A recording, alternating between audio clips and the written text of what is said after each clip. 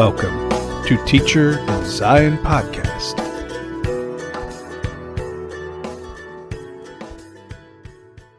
Hi, this is Doug Hatton, Teacher in Zion Podcast, and not too long ago I did a 3-part series on this podcast called Is Priesthood Even a Thing? And fully expecting that I would become an outcast, I was surprised to find a mostly positive response. Those videos became by and far the most popular videos I've done.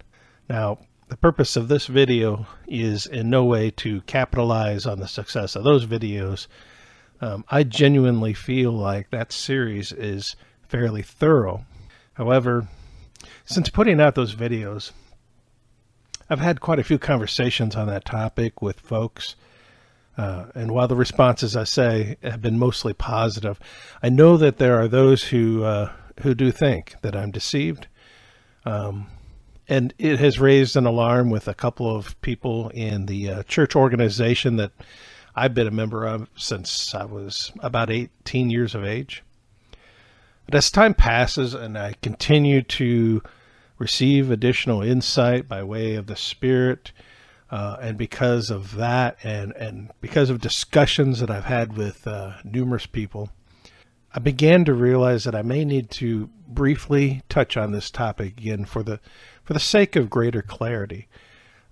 First of all, especially for those of you that are upset at me right now, or have shared that you are not happy with the things that I have said about priesthood, I feel it is important to note, and I really can't emphasize this enough, that I did not pursue this line of questioning with the Lord.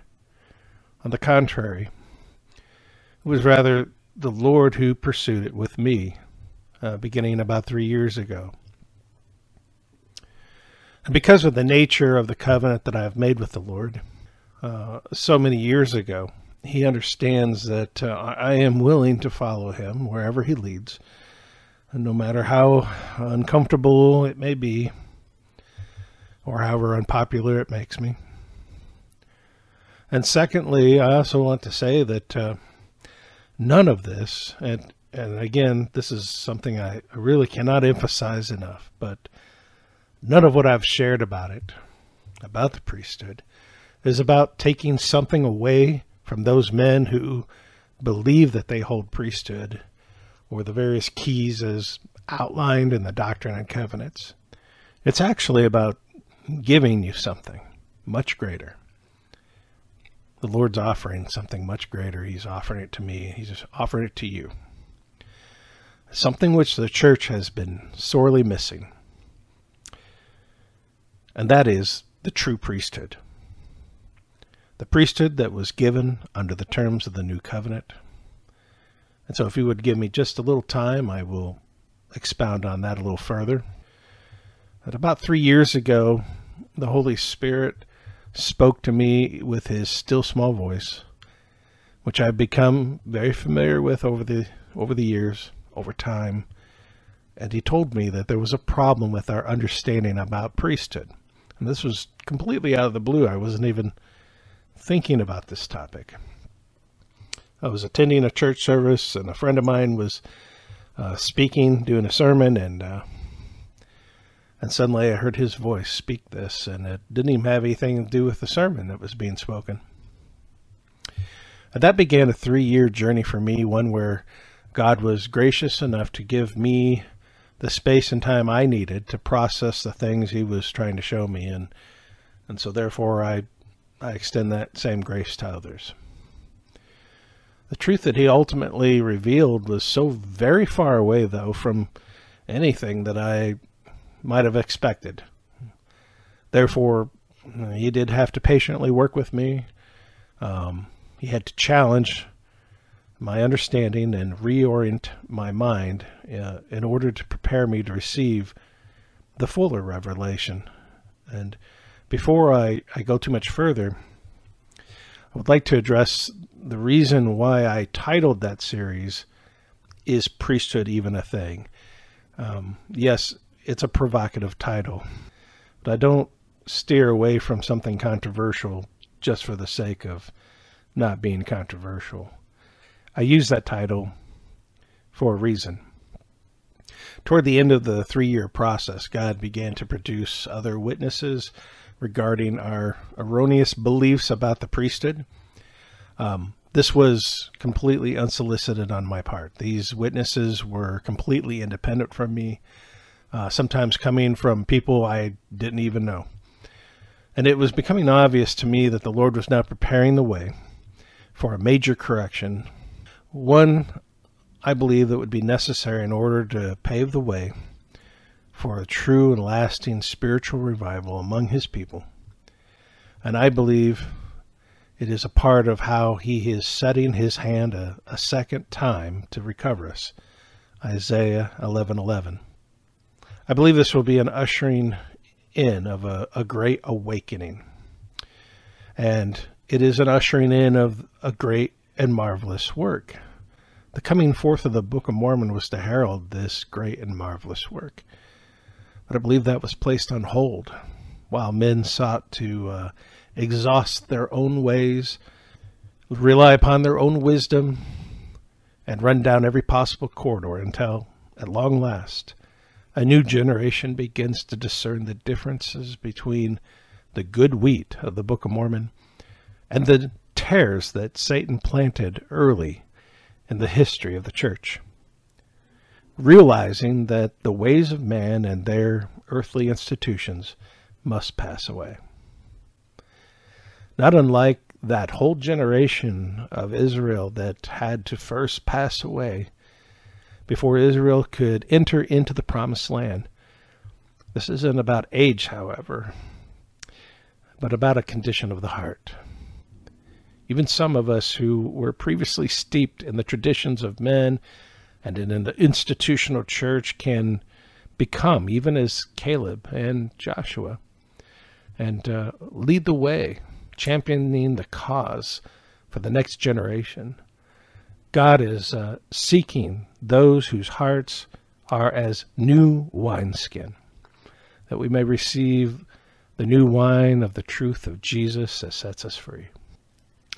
I praise God that we are now seeing people awaken to a sense of their awful condition, the awful spiritual condition of the church, and realizing that they've been lied to.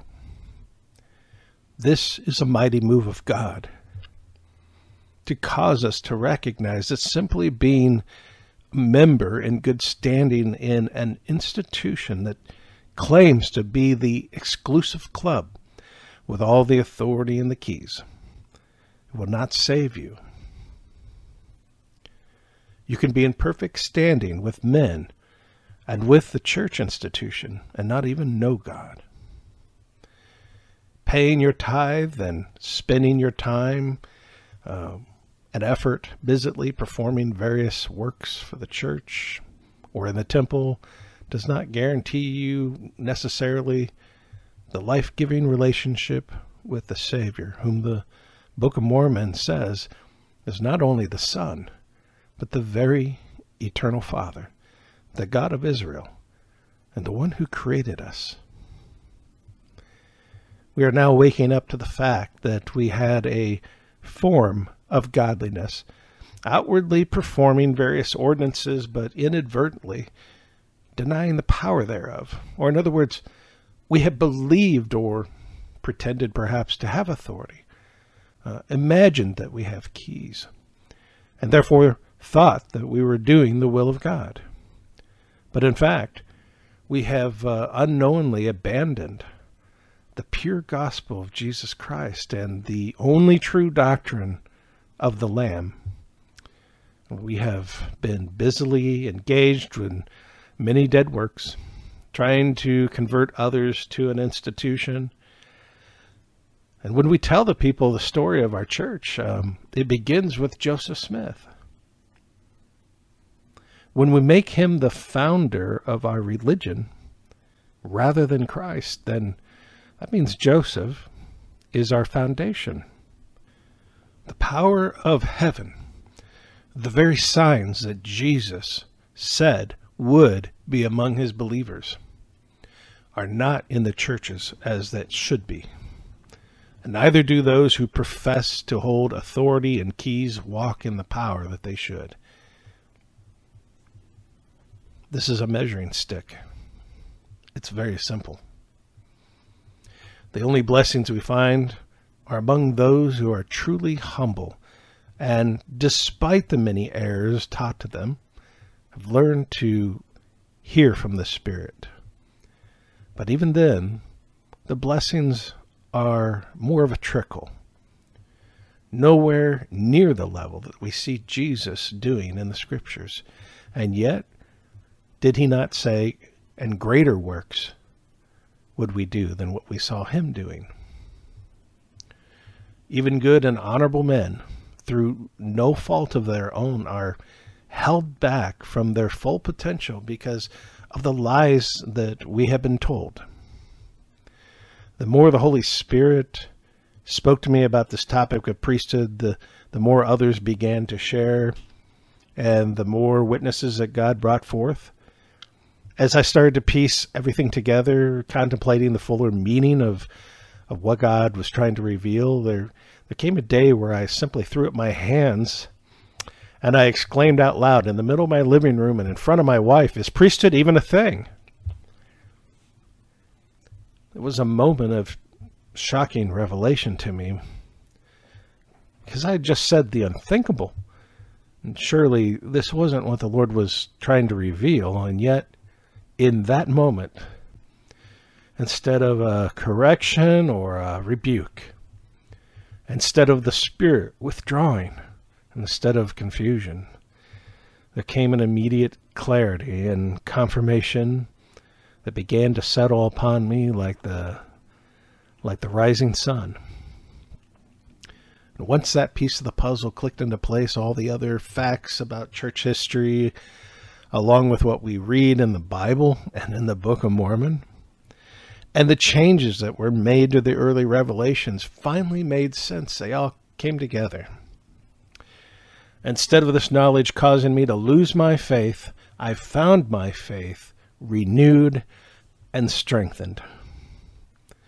I found the Book of Mormon itself becoming fully vindicated, standing forth as a record that God brought forth to correct our errors, but which sadly quickly began to be buried under an avalanche of new teachings and understandings and revelations that were birthed as a result of those new teachings or understandings, some of which stand in actual opposition to the teachings in the Book of Mormon.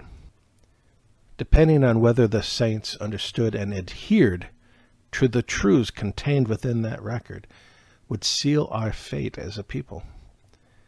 But we can still repent. At first, I felt a great reluctance to put out those videos, asking God if this shouldn't be delayed, but the Holy Spirit seemed to press into it all the more, telling me that now was the time. Weeks later, as I was writing the monologue that I would record for those videos, I had a moment of doubt, not really about the information and whether it was correct, but whether I should make it public for all to hear. I also second-guessed the timing once more. Within my mind, the thought came to me, though, if not now, when? Time is growing short. And at that very same moment, an email notification went off on my phone. I opened the email and read it. It was a listener of the podcast, and the title of the email was something to the effect, "Question about Priesthood." And when I read the email, they were explaining how they were examining some of the very things that I had been contemplating over the last few years. And then they wrote, "I am beginning to wonder if priesthood is even a thing." Here was the very words that I had uttered some weeks previously. What they shared in that email was yet another witness. Looking around, I could see that the very things other truth seekers in the restoration were grappling with at this very time. The things that other podcasts were exploring were rapidly becoming a cloud of witnesses attesting to the fact that the time for this truth to come forward was now. And now, I'm going to insert something here that I wasn't planning to share, but I had a spiritual dream a couple of years ago, and I'm sure this dream may offend some, but this is a dream that I was given, and that dream broke my heart, and it showed me the heart of God towards the restoration people. And I believe it's connected with what we're talking about, and it's very much connected with the time that we are in and with the condition of the church and where we need to go as a people. So in this dream, I was in a large church. They were not restorationists. I want to make that clear. These are not restorationists, so I'm in some church, but they were filled with the Holy Ghost. In retrospect, I believe this might have been a foreshadowing of the idea that God could choose another people. And they had the gifts and the blessings that we should be walking in. And these weren't false gifts or false tongues or whatever, as we often see in some of the churches. And I was sitting in that congregation, left of center stage, and probably a dozen or so rows back. And the pastor up front was just filled with the Spirit. I could feel it. And I also knew that he walked in many of the gifts of the Spirit, but especially in the prophetic gifts. As I sat there listening to him speak, he stopped and he looked up as if to heaven. And I knew right then that God was talking to him. And I watched as tears began to fill his eyes, and I thought, what profound thing has the Lord shared with him? And then he nodded as if saying yes to the Lord or acknowledging. And he lowered his head, and then he looked directly into my eyes. I knew the Lord had given him instruction regarding me. And then pointing to me, he spoke as if speaking to the entire congregation, and he said, place him in charge of the storage units. It seemed to be some kind of answer to prayer. The dream ended, and over the coming weeks I had asked many people what they felt the dream might indicate. I knew it was from God, but I did not yet have an interpretation. And I'm going to be honest with you, anyone with a restoration background that I spoke to tended to believe that it was something about the storehouse. And that was the first thing my mind went to as well. Possibly having to do with some work of bishop or something that maybe I would be involved with. But as I prayed about it, it did not seem right. That was not the answer. And so I thought it was unusual because, quite often the Lord will give me interpretation. But for some reason I had to search this one out. So maybe there was a block or something that I wasn't ready to see yet. And finally, while worshiping in a home filled with non-restoration believers, it was a worship that we were invited to. And no one there knew in any way, shape, or form about any of my Mormon connections. They assumed we were just Christians. They didn't know we believed the Book of Mormon. And I felt led to share my dream. And there was a woman in this group whom the Spirit of God had revealed to me had a prophetic gift. And upon hearing the dream, she told me that storage units are a place where someone stores something until they can bring it back into the household. People don't store trash or worthless items because it costs money to store this. Generally speaking, they are items that they desire to keep, but they have no place for yet in the dwelling place where they are at. As she spoke these words, I knew the Lord had given her a word, that these were not her own thoughts, and so I was paying close attention. And then she said, this dream is not about stuff. It's not about items. It's about people. There are people in these storage units. And the moment she said this, the Holy Spirit confirmed the truth of it to me. And my heart fell. I felt a great anguish for the people of the restoration, of whom I count myself a part of. I knew God loved them, and He did not want to abandon them, but rather preserve them for a time when He can once more bring them into the household of God. And as a parallel scripture, I guess I would look at Book of Mormon, where it says that if the Gentiles will repent, they will be numbered among the house of Israel. But I felt a great sadness in that moment because I knew it was true. Now, in no way do I believe, not even for 1 second, that this dream means I am the leader of, or to be in charge of, all the restoration people everywhere. What I do believe is that this shows that this is a very important part of my ministry. And that ministry is not exclusive to me, but there may be many who are being called to care for the various storage units. And I'm just one of many. And previous to this dream, I had tried my best to walk away from the restoration. I wanted to go out and get away from the religious people. I was tired of the rejection. I was tired of dead religion, and I just wanted to go out and I wanted to preach the gospel to the lost, to those who did not know Jesus. And I tried. I tried as hard as I could, and the Holy Spirit was not with me in that. He let me know He had people doing that, and I'm like, why? What is the point to all this?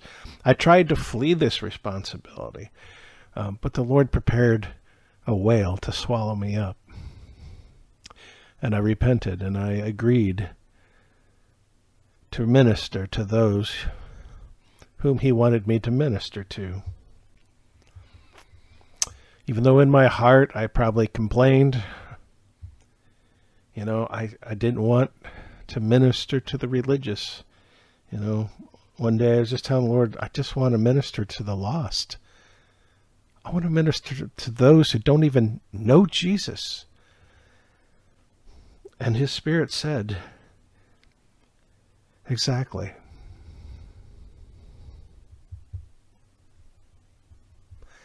I know I'm not above anyone. I have simply awakened to a sense of our awful condition, me included. And I recognize our need to flee dead religion and run to Jesus. I'm trying to do that now. I haven't reached the goal. I'm trying to climb the mountain, like we all are. I'm sharing the interpretation of this dream after having kept it quiet for so long because I want you to understand how serious this is. We, as claimants of being the one true church with the only authority and keys, but exhibiting no evidence for this and having no real power, and yet effectively standing in judgment of all the other churches, and therefore receiving the greater condemnation because of that same judgment being leveled back against us. And because of that, we are no longer in the household of God. And I'm speaking collectively of the restoration and not to individuals. We each have our own relationship with the Lord. But speaking collectively to the restoration, we are in the storage units. And there was a lot of different storage units. Just like there's a lot of different little pieces of the restoration, all these individual congregations and all these different organizations of the restoration and all the different breakoffs and RLDS, LDS, Temple Lot. Some of them were bigger storage units and some were smaller.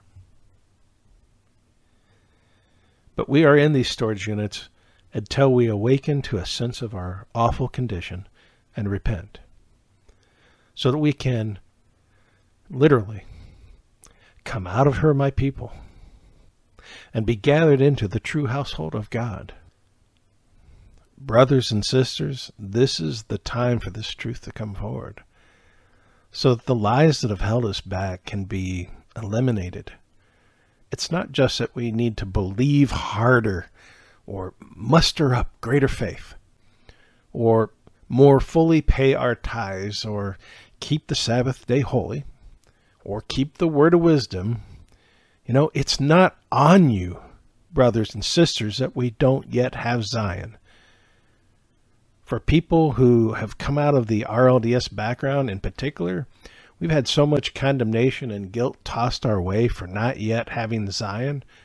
But our problem isn't that we need to do more things for the church or give more of our money to the church or show up to church more often or somehow love one another more, while at the same time our spiritual leaders attack other restorationists, other groups, other congregations, other churches, labeling them as apostates for either doing something or not doing something exactly as they think it should be done, or simply believing a little differently. Many in the priesthood have effectively spearheaded the effort to keep us divided, while preaching that we need to be unified. Mission impossible. However, I'm not laying the blame for this entirely upon the priesthood, because many of them are just as confused as the rest of us. They've inherited the same lies and traditions that are keeping us running around in endless circles. So throw off the lies that you've been told. The church must first be judged and purified. Let everything that can be shaken be shaken. Cling to the plain and precious truths found in the Book of Mormon. Forsake the errors you have been taught, and read the Bible and the Book of Mormon as if for the first time, asking the Holy Spirit to help you really see what it is saying, rather than letting the traditions of the church and latter-day revelations, some of which may be in error, interpret those words in the Book of Mormon for you, clouding your understanding. Every one of us will be challenged in the coming days. Our faith will be tested. We must hold to that which is right and jettison the rest, or we will be hopelessly lost and without power and authority to meet the challenge. Yes, there are those who will resist what God is doing, especially some in leadership positions. This has always been the case every time new truth has been revealed or errors challenged. Some will resist the truth even with great anger and animosity. Remember, our fight is not with them. They aren't the enemy. We must learn how to love them, for we fight not against flesh and blood, but against spiritual powers of wickedness in the heavenlies. If we want to be a part of the kingdom of Christ, we will need God's help to show us how to rejoice when we are persecuted and thrown out of our communities and places of worship. We will need to learn how to love our fellow man and show compassion even for those who judge us and say or do hurtful things. It is because of the many conversations that I've had since the release of that series on the priesthood that I began to realize there was a need to revisit it, not to rehash everything previously shared, but attempt to bring greater clarity, even as I myself continue to receive greater clarity. As I listen to what others have received and understood, as I hear from those who don't understand and cannot accept what I have shared, the Holy Spirit continues to refine my perspective. And so when someone confronts me about how I no longer believe in the priesthood, the first thing I tell them is, I believe that God calls certain individuals to serve the body in various offices of ministry, whether it's an elder, or a priest, or a teacher, and that within a group of believers, if they receive revelation to that effect and have accepted the calling as being from God, that they can set that individual apart and consecrate them for the work through an act of ordination. After all, we see this in the Bible and in the Book of Mormon, which I have argued at length are the two records that God has established for us to rely on, along with the Holy Spirit, as guidance both for ourselves and for the church. And that church being defined as a spiritual entity, not an institution. It is quite simply all those people everywhere who meet the criteria as outlined by Jesus himself. The membership of his church knows no denominational boundaries. What I now tell anyone who would challenge me on why I no longer believe in the priesthood is that I do believe in the priesthood. I just don't believe in the priesthood as we've been taught in the Restoration.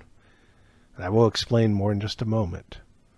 As I said, I believe men are called and set aside for the work of the ministry, the purpose of which is to build up or teach and equip the saints so that they can also minister and walk in the gifts of the Spirit and walk in spiritual authority and come up to the full measure of Christ. I know this is confusing for some of you, but hear me out. God is not the author of confusion. Satan is. And because of this, you might say, Doug, I'm confused by what you're saying, therefore I feel I should reject it. Now listen to me carefully. Many times when Jesus or his disciples, or even the prophets themselves, shared truth, people were confused. They often rejected their teachings, even though they were true, because they did not make sense when measuring those truths against the traditions that they had been previously taught. And there's where confusion comes in. And this is how Satan gets us. When Jesus said, "You must eat my flesh and drink my blood," he lost every one of his disciples that day except for the 12. So that was at least 70 people or more. And even the 12 were confused and did not yet understand. And Satan has got many of you right now confused because of the lies and the traditions that you've been taught. Traditions which are not supported by the Bible or the Book of Mormon. Not only are they not supported, but in many cases, they stand in complete opposition to them. And I cannot say it any more plainer than that. As I explained in the Priesthood series, the question I put to God was, is this just about the use of the word priesthood? Is it just the word that is the issue here? And the answer came immediately with the words being impressed upon me. Is that true? Is it just a word? Immediately I knew better. As I thought it through, as I previously stated, there is a lot of baggage attached to that word. But to be perfectly blunt, that baggage includes some very powerful and sinisterly deceptive connotations that we have unwittingly and unknowingly inherited. In fact, some are quite literally, I believe, satanic in nature, opposing the work done by Jesus and an affront to the cross. As scandalous as that sounds, this is where we can appreciate the awesome nature of God's grace and his love towards us. More on that in just a moment. Soon after the concept of the restoration of the priesthood was invented in the early church at the behest of Signe Rignan and co-opted, I believe, by Satan himself to bury the truths contained in the Book of Mormon and undermine the New Covenant, the entire church came under condemnation. Whether or not that revelation stating this was corrupted by men, and it surely was.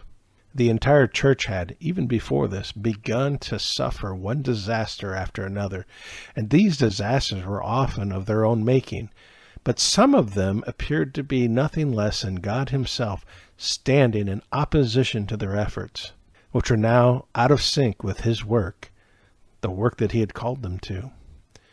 And this is called sin. And they suffered the consequences for those sins. The greatest of those sins was presumption. And because of the sins of a few, many innocent people suffered, and some died. Again, the persecution that the church suffered, some of it was unwarranted, but not all of it was entirely because of their distinctive beliefs. Some of it, I would argue, came as a direct result of the errors that crept into the church, and the errors committed by its leadership. And because of these errors and the failure to properly repent, they suffered much misery that they could otherwise have avoided. Now, hindsight is 20/20, and we can benefit by learning from their mistakes, or we can turn a blind eye to them and continue in those errors. Joseph Smith and others did not get the benefit of being able to look back and have time to assess the history of the church, to look at where others had failed before them and avoid those traps. Instead, they were living it out in real time, actually making history as it unfolded. And unfortunately, the one thing that could have saved them a lot of trouble, the Book of Mormon, quickly began to play second fiddle and fell away as being the primary instructor on how they should go.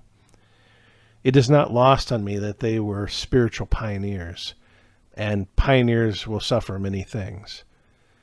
But when mistakes are made, that suffering is greatly increased and can become a matter of life and death.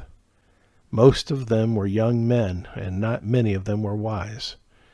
The condemnation placed upon the institutional church was not just for treating lightly the Book of Mormon, but first and foremost, they stood condemned for treating lightly the New Covenant. Let those with ears hear. Joseph knew this. The Lord had revealed it to him. But through the efforts of Sidney Rigdon, I'm sure, and others, the blame for this was likely placed upon others. And as they worked on this revelation and added to it, as it turns out, over a period of days, that's how long it took to come up with this full revelation, as we have it in the Doctrine and Covenants, they ended up with a document that not only reaffirmed their errors regarding the priesthood, but further added to it. Now this is important. These two topics, the New Covenant and the concept of priesthood that we ended up with, are very much related in terms of revealing where the institutional church went awry. I say this because our concept of priesthood as laid out in the Doctrine and Covenants cannot actually exist under the terms of the New Covenant. I cannot say it more plainly than that. Either we adhere to the New Covenant or we adhere to our beliefs about priesthood. Now, getting back to the awesome nature of the grace of God, generations have been born and passed away since this condemnation. But since the Book of Mormon very plainly reveals that God does not hold children accountable for the sins of their fathers, and some of the grosser sins that were introduced into the church have since been repented of or have faded into history, God has met us right where we're at.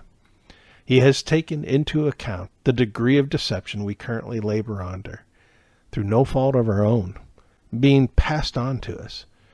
Many good and honorable men have sought to serve God over the years, and even now, and have been called into ministry, and because of the traditions we inherited through a third book of Scripture introduced as the law of the church, taking priority and preeminence over the Bible and the Book of Mormon, such that the words contained in these two records, designed to set us on the right path, are now, even when we read them, often interpreted through the lens of this third book, which contains errors and outright lies from the adversary.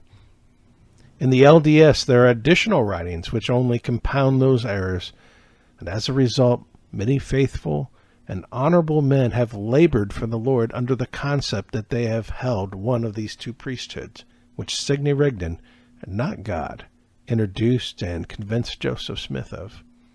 Even so, God has honored the good desires of those men who sought to diligently and humbly labor for him on behalf of their fellow man.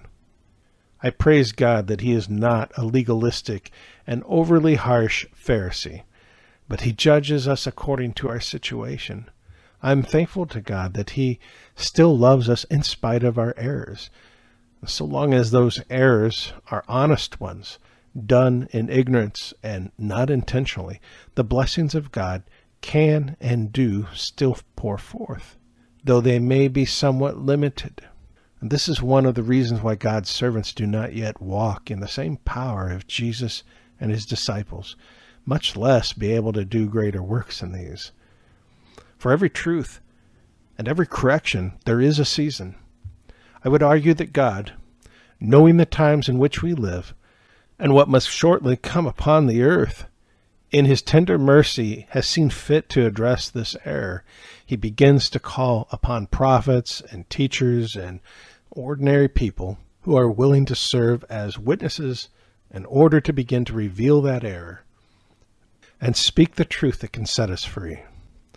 I believe individuals are still called to serve in offices of ministry, but is that priesthood? Yes and no. Yes, if you recognize that every member of the Church of the Lamb of God is a member of that priesthood, even the royal priesthood that Peter spoke of. Those called to a specific office of ministry are simply being asked to take a step down and become a humble servant in the household of God. That places you beneath the general membership of the church, not above it. It isn't that I don't believe in priesthood, I do. God isn't trying to take something away from us. Instead, he's trying to give us something far better, something far more beneficial and powerful. Will we be like the toddler that's holding on to an old rag doll that all the stuffing has come out of, which smells bad and maybe has mold growing on it that makes us sick? Or will we let go of it and receive the replacement our Heavenly Father has for us, something which is far more beautiful and clean and won't make us sick? Hear me out.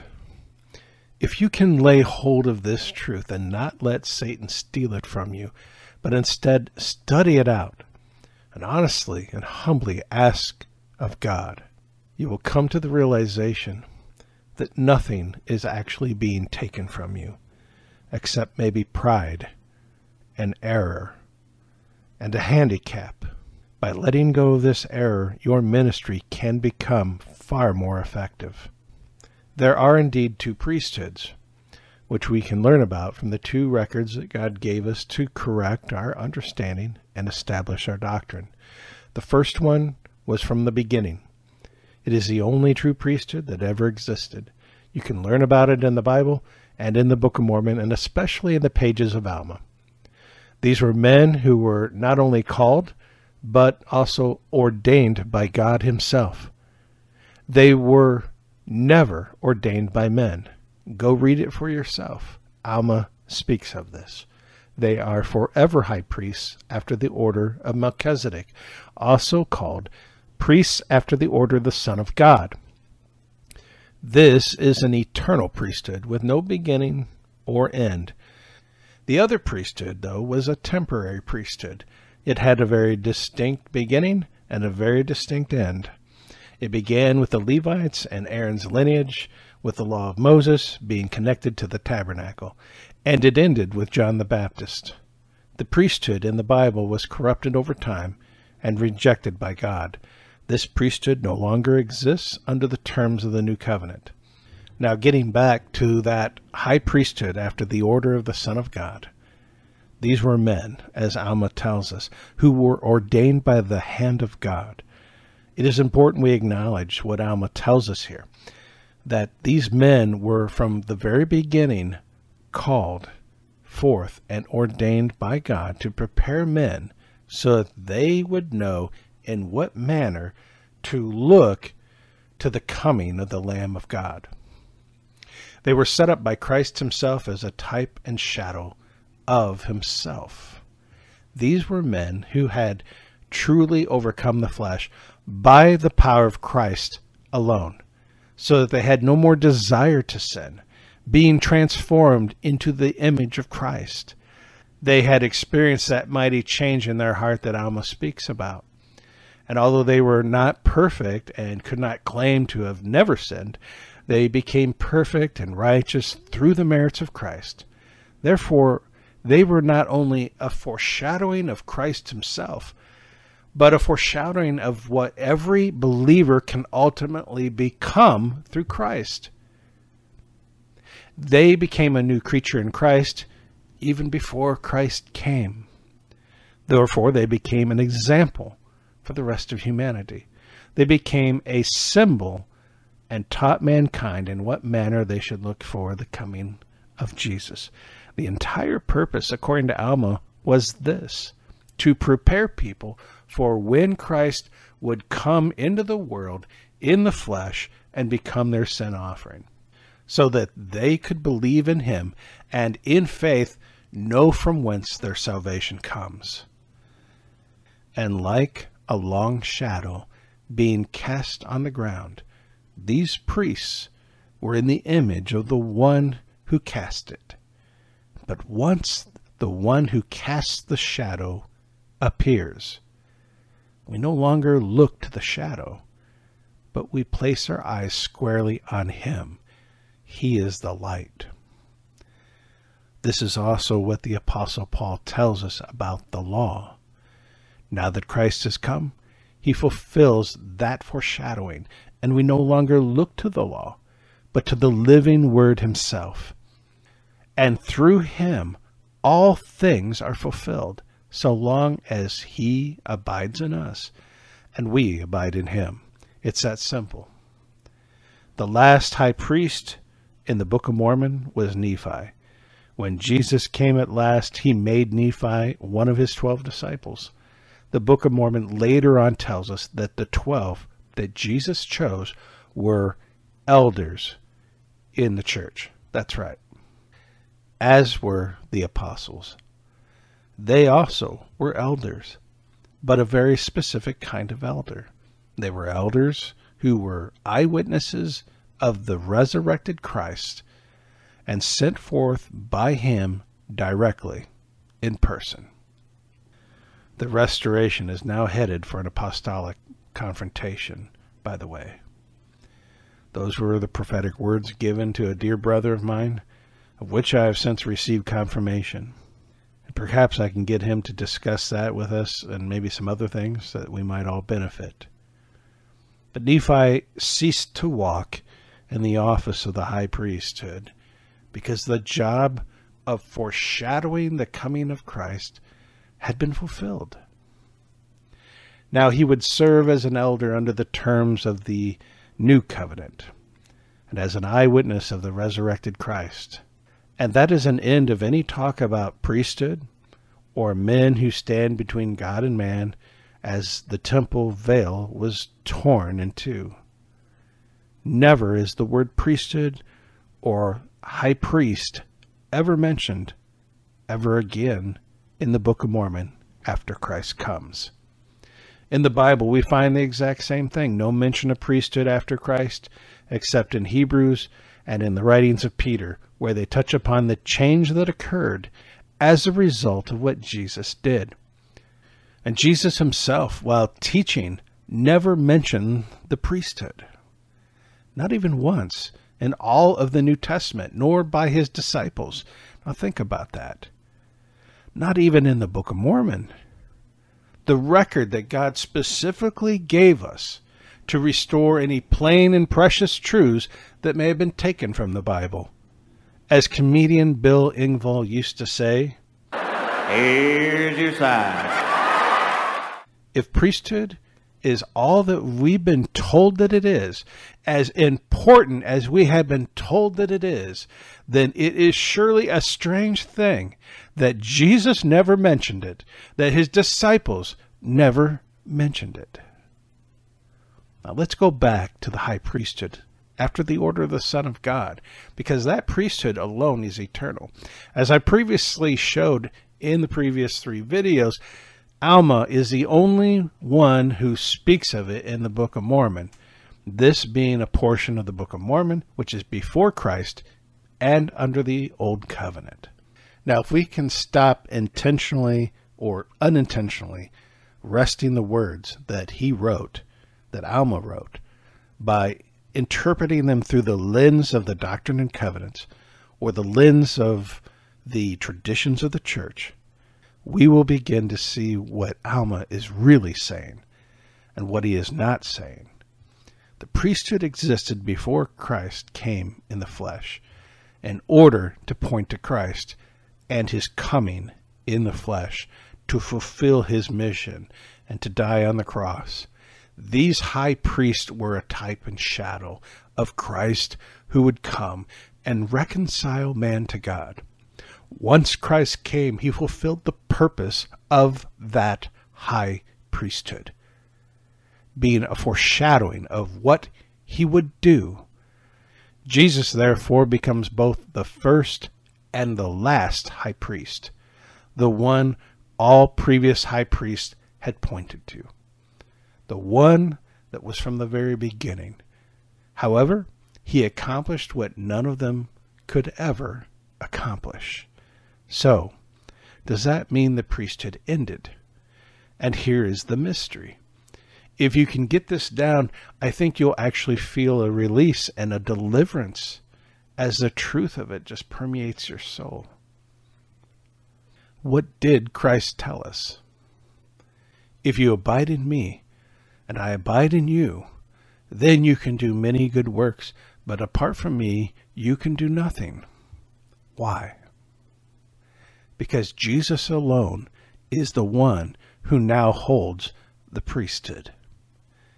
Now that he has come, there is no need for men to stand in his stead or make intervention on behalf of his people. Having died on the cross, reconciling man to God, and having torn the veil of the temple, all we need now is to come unto him and receive what he has done and make covenant with him. He then ascended after the cross, so that he could send the promise of the Holy Spirit to us. And what was the purpose of that gift? That gift is given by him to every person who makes a genuine covenant with God through Christ alone, and then enters into the waters of baptism as a witness of that covenant. Once we have the gift of the fire and the Holy Ghost, we have Christ in us. And here is the real meat of it. Having Christ in us means we have the one who is the great high priest, the one all the other priests after the order of the Son of God had been pointing to, dwelling in us. Think about the incredible gift that is. The power of it cannot be overstated. Men, women, and even children who have made a covenant with him can carry that high priesthood within them. This doesn't mean, of course, that whatever you do is done with power and authority. Anything that we do on our own, because we think we ought to do it, is presumption. Jesus himself said he did nothing but what the Father showed him to do. Jesus is our example. He showed us the way. And now, if he abides in us, then if we look to him and we follow his lead, the promptings of the Holy Spirit, then we are his vessel, we are his temple, we are his body. Is it coming together for you now, if it hasn't already, that we are the body of Christ? In other words, the Holy Spirit within us is the mind of Christ, and we are his body, his arms and his legs, his voice, his eyes, and we are to act as he moves upon us to act. The high priest, the great high priest, the one that all the other priesthood pointed to, is now dwelling in us.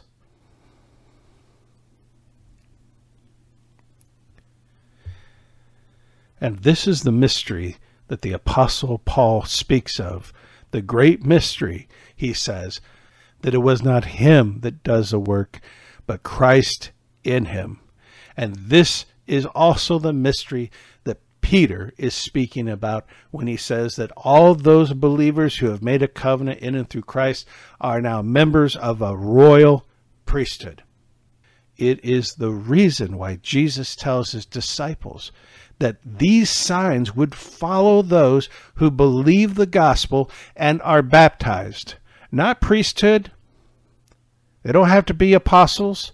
You don't even have to have a title of any sort. But be a believer in Christ, make a covenant with him, and if you have him dwelling in you, his Spirit, and he tells you what to do from moment to moment, then you have that priesthood dwelling in you, in him. And what more could you possibly ask for? Would you be willing to give up a title or the pretension of a priesthood no longer needed under the terms of the new covenant, which may even be an affront to the cross and everything that Jesus did for us, and exchange it instead for the real power and authority of Christ, even the power and authority to heal the sick, cast out demons, prophesy, and perform extraordinary miracles. When I first pondered what reactions I might get to that priesthood series, I had a difficult time believing that people would be willing to let go of Sidney Rigdon's idea of the priesthood, which was shoehorned into the church and part of our tradition now for 190 years. As I pondered the possible blowback, I heard the following words impressed into my mind. You can keep your priesthood if you stop oppressing the true priesthood I gave to all those who believe in me.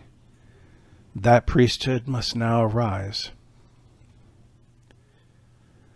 And as I considered that, the Holy Spirit confirmed in my heart what I realized deep down inside and knew. God already knew that it wasn't possible. God is proposing the impossible to us to see if we will be humble and recognize the truth that so long as we have something called the priesthood among us, which by its nature seeks to usurp or take the place of the only true priesthood under the terms of the new covenant, we are fooling ourselves. There must be a conflict, even as there is enmity between the serpent and the seed of Eve, even as the corrupt priests, scribes, and Pharisees were destined to confront Jesus and his disciples. Again, I do not mean to imply that all those who were ordained into an office of priesthood were evil or sinful or satanic. I was ordained a teacher. I was ordained an elder. I was ordained a 70. I know that God had called me to be a teacher. I heard his voice. God calls people into various ministries. I was not condemned because I believed something that I inherited. It was a tradition, the traditions of men. Many good and honorable men were born into a false tradition, and they were forced to unknowingly work within a framework that God did not actually put in place. Even so, God has honored the good intentions of all those who were indeed honorable men who truly and humbly serve God. But now the time has come for us to set aside this error. Set aside the errors of our ways, whatever they are, and stop playing church, or pretend like being a member in good standing of the right institution, or going to church every Sunday and singing hymns and paying tithes, or not drinking coffee, or even simply by being a good person, that somehow that will earn us salvation. That is religion, and it is the work of a religious spirit. It is nothing but dead works and a lie of the devil. And when we come alive in Jesus and are transformed by him and our relationship with him, then we can have hope and joy and true fulfillment. Many who were born into dead religion managed to find him anyway. They managed to find Jesus. I did, simply by believing in him. And through him, we managed to find hope. We can find joy. We can find salvation in spite of our errors. And yet, we have also still find that we are saddled with burdens and sins and errors and frustrations and sometimes depressions because, let's be honest, we're in the middle of a field and we're partaking of both wheat and tares. We're partaking both of good food and also poison. Let us therefore be free of error and press into the truth. It has a name, even Jesus, Lord of Lords and King of Kings. Amen. Well, if I haven't completely offended you yet, I hope you will join us next time. And until then, God bless.